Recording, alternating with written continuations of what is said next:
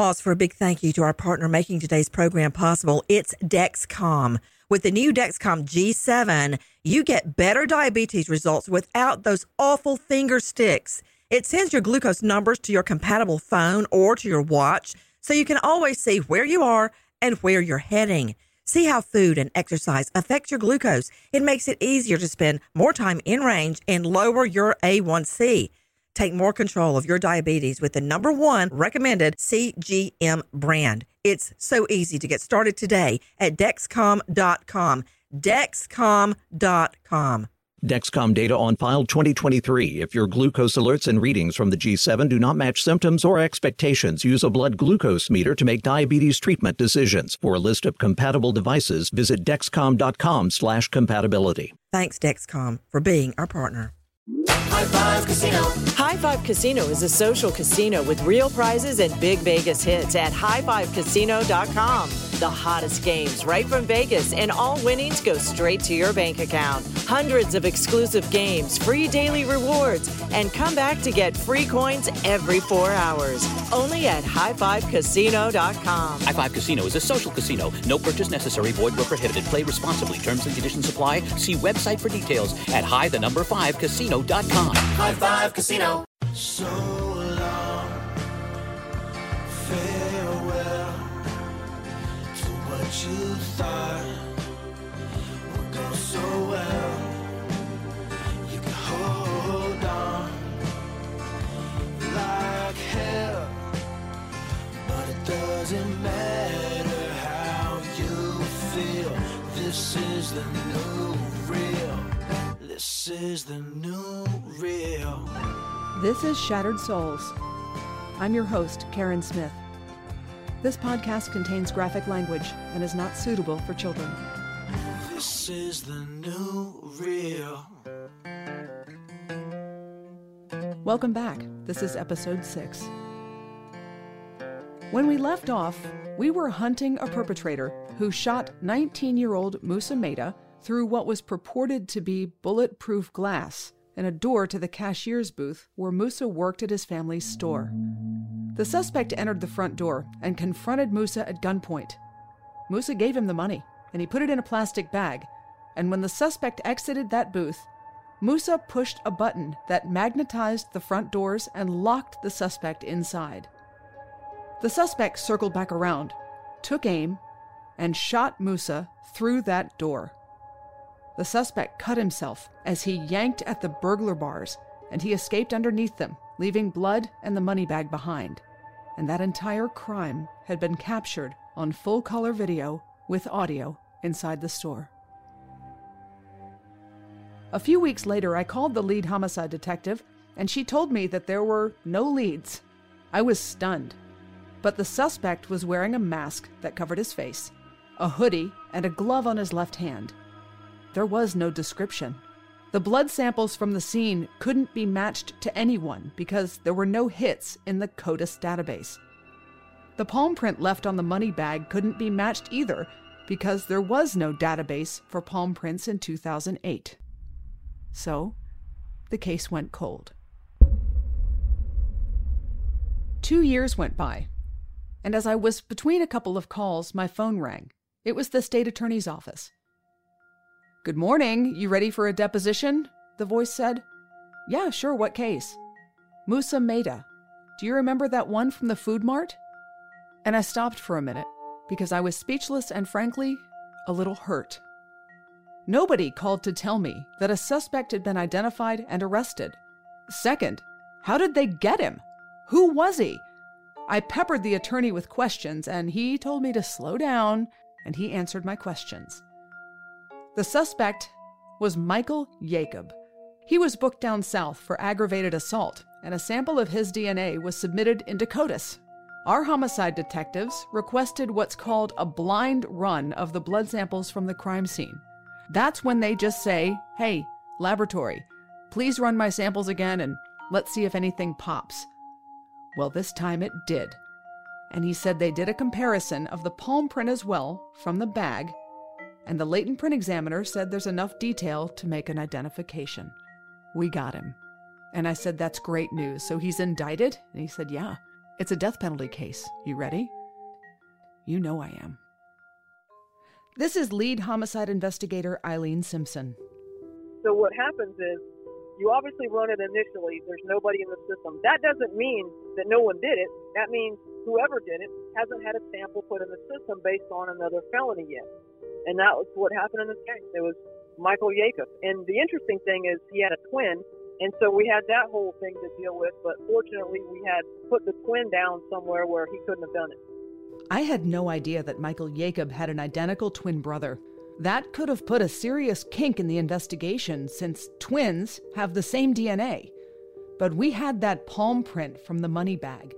Twins don't have the same fingerprints or palm prints, so the fact that Eileen had put the twin brother at another location at the time of the murder, and that palm print on the money bag was identified as belonging to Michael Jacob, what could have been a devastating blow to the investigation was quickly overcome with that inculpatory print on the money bag, a fact that would become a focal point of the defense. The date of my deposition was only a few days away, and I needed to pull that case file and review it. In the 2 years that had passed since Musa's murder, I had investigated over 100 death cases and thousands of others.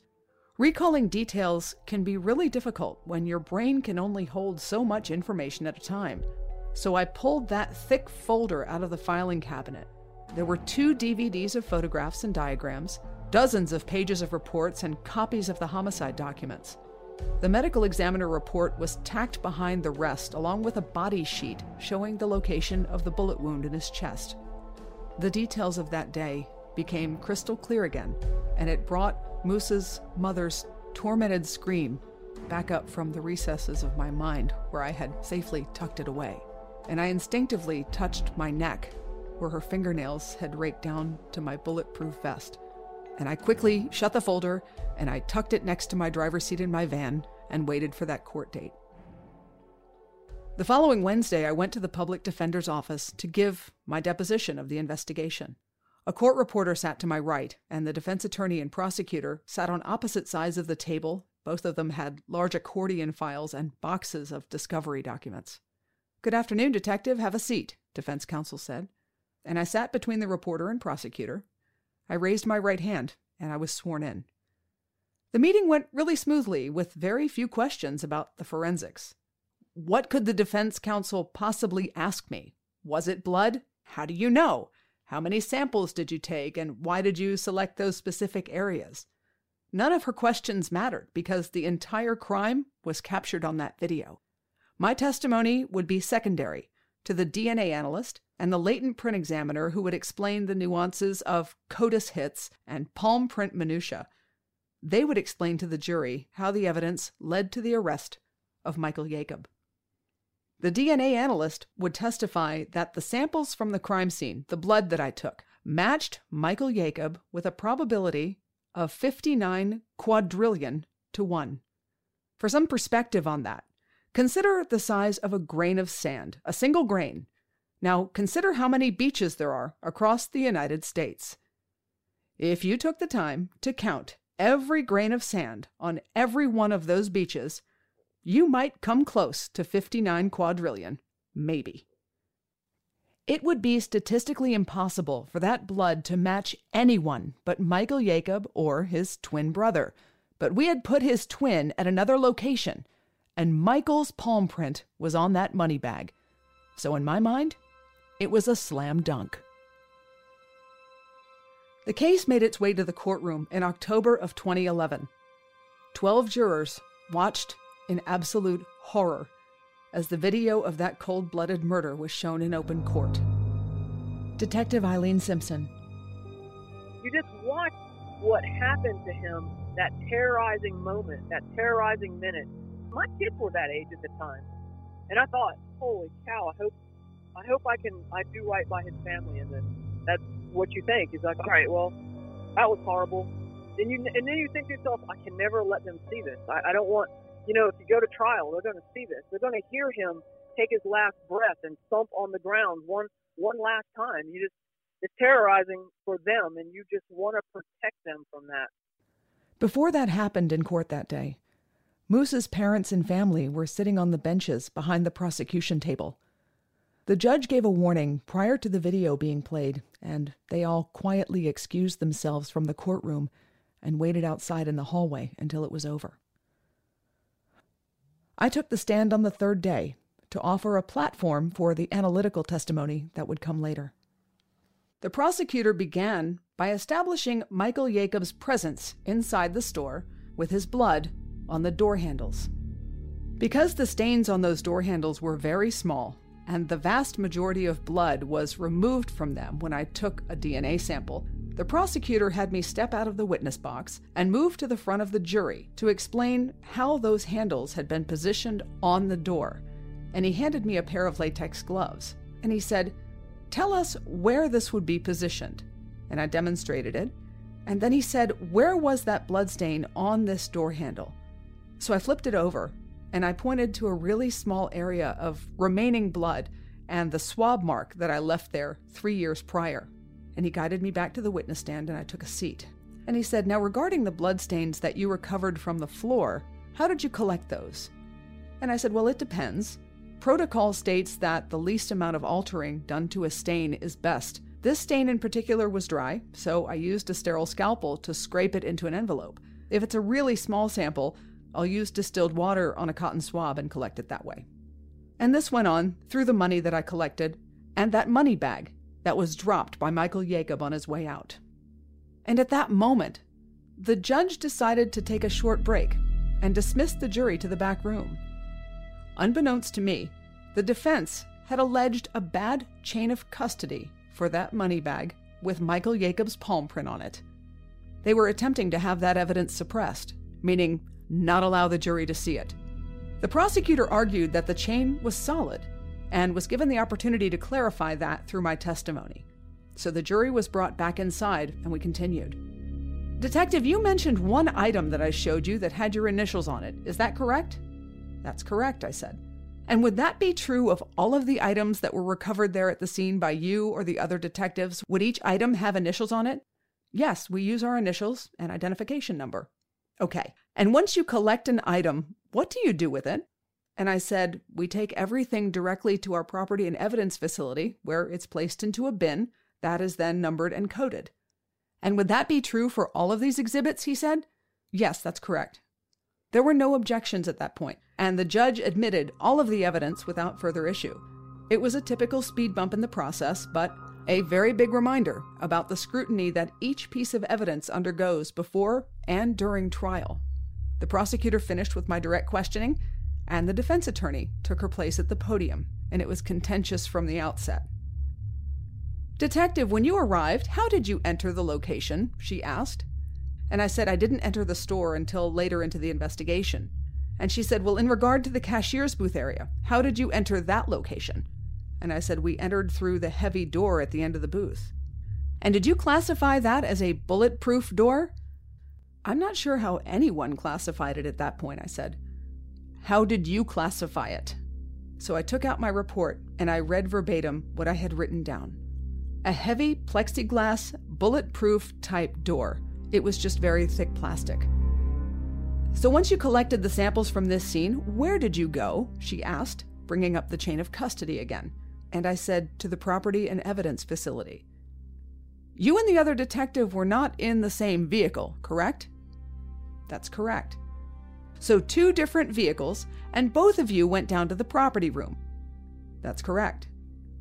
"And did you generate a report where you had to sign for entering any of the property?"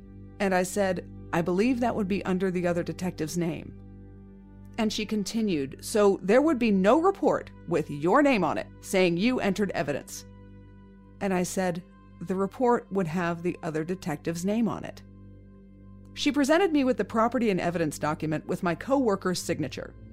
This is a non-issue, since every major case, like a homicide, has more than one detective working the evidence. She pushed this matter because questioning the chain of custody was her only available argument for the bag with her client's palm print smack on it. And what I've shown you here is the storage card in this case, correct? Yes. No further questions, Your Honor. and at that point the prosecutor stood up for a redirect to clarify our solid chain of custody. "Detective, were you present when the evidence was submitted?" he asked. "Yes, we worked together on every aspect of the case, including evidence submission." "Thank you. No further questions." I was dismissed from the courtroom, and all of the evidence was allowed to be presented to the jury without an issue. Sometimes when a defense attorney has nothing to go on because their client is obviously guilty, they'll pull at straws. It's a tactic that hinges on an officer's integrity and work ethic, which is reason enough to always do things by the book. Eileen Simpson echoed my sentiment about the attempt at suppression of that money bag. You know, you have their back against the wall so poorly. You know, there's an old saying that says, what they're doing is throwing shit on the wall and see what sticks. That was their shit. You're asking me the level of shittiness. It was pretty shitty.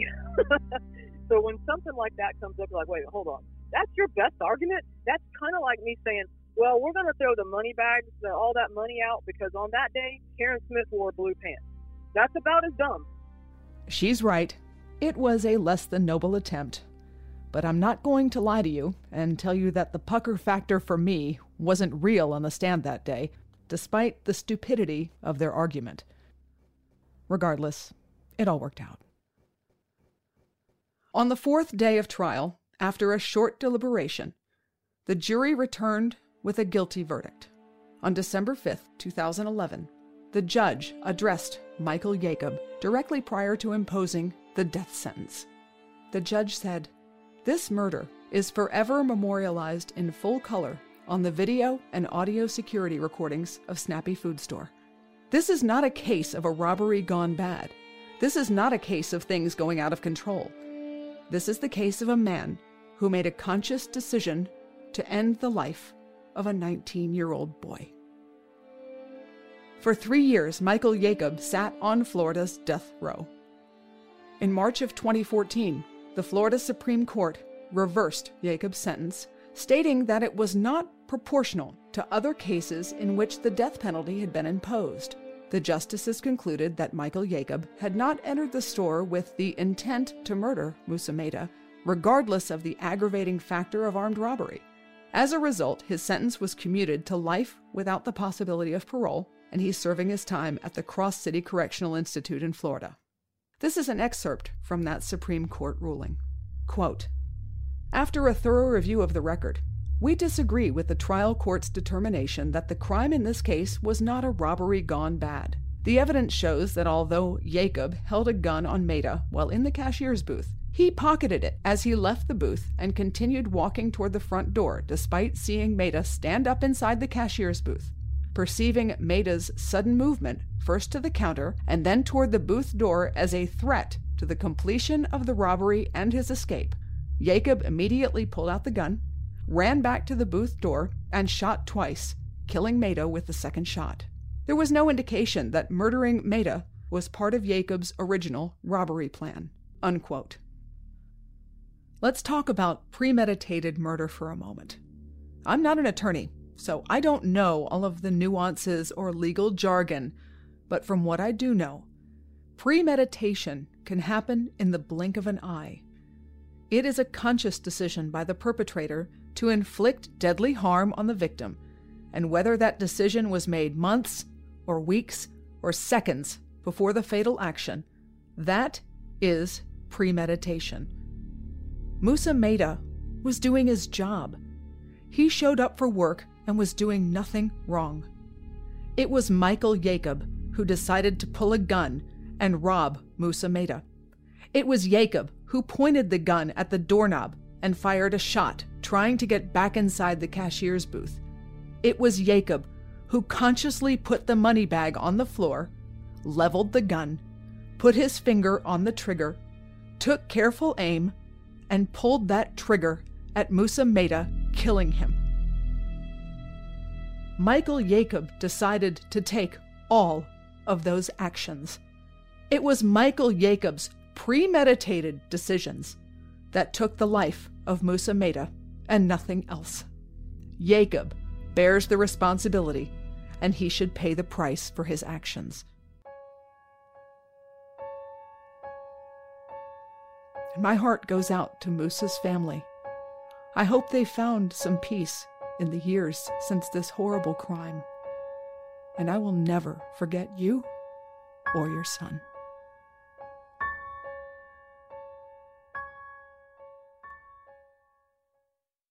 This is the new real. Opening music by Sam Johnson at samjohnsonlive.com. _ music by Kevin MacLeod at incompetech.com. All rights reserved by Angel Heart Productions.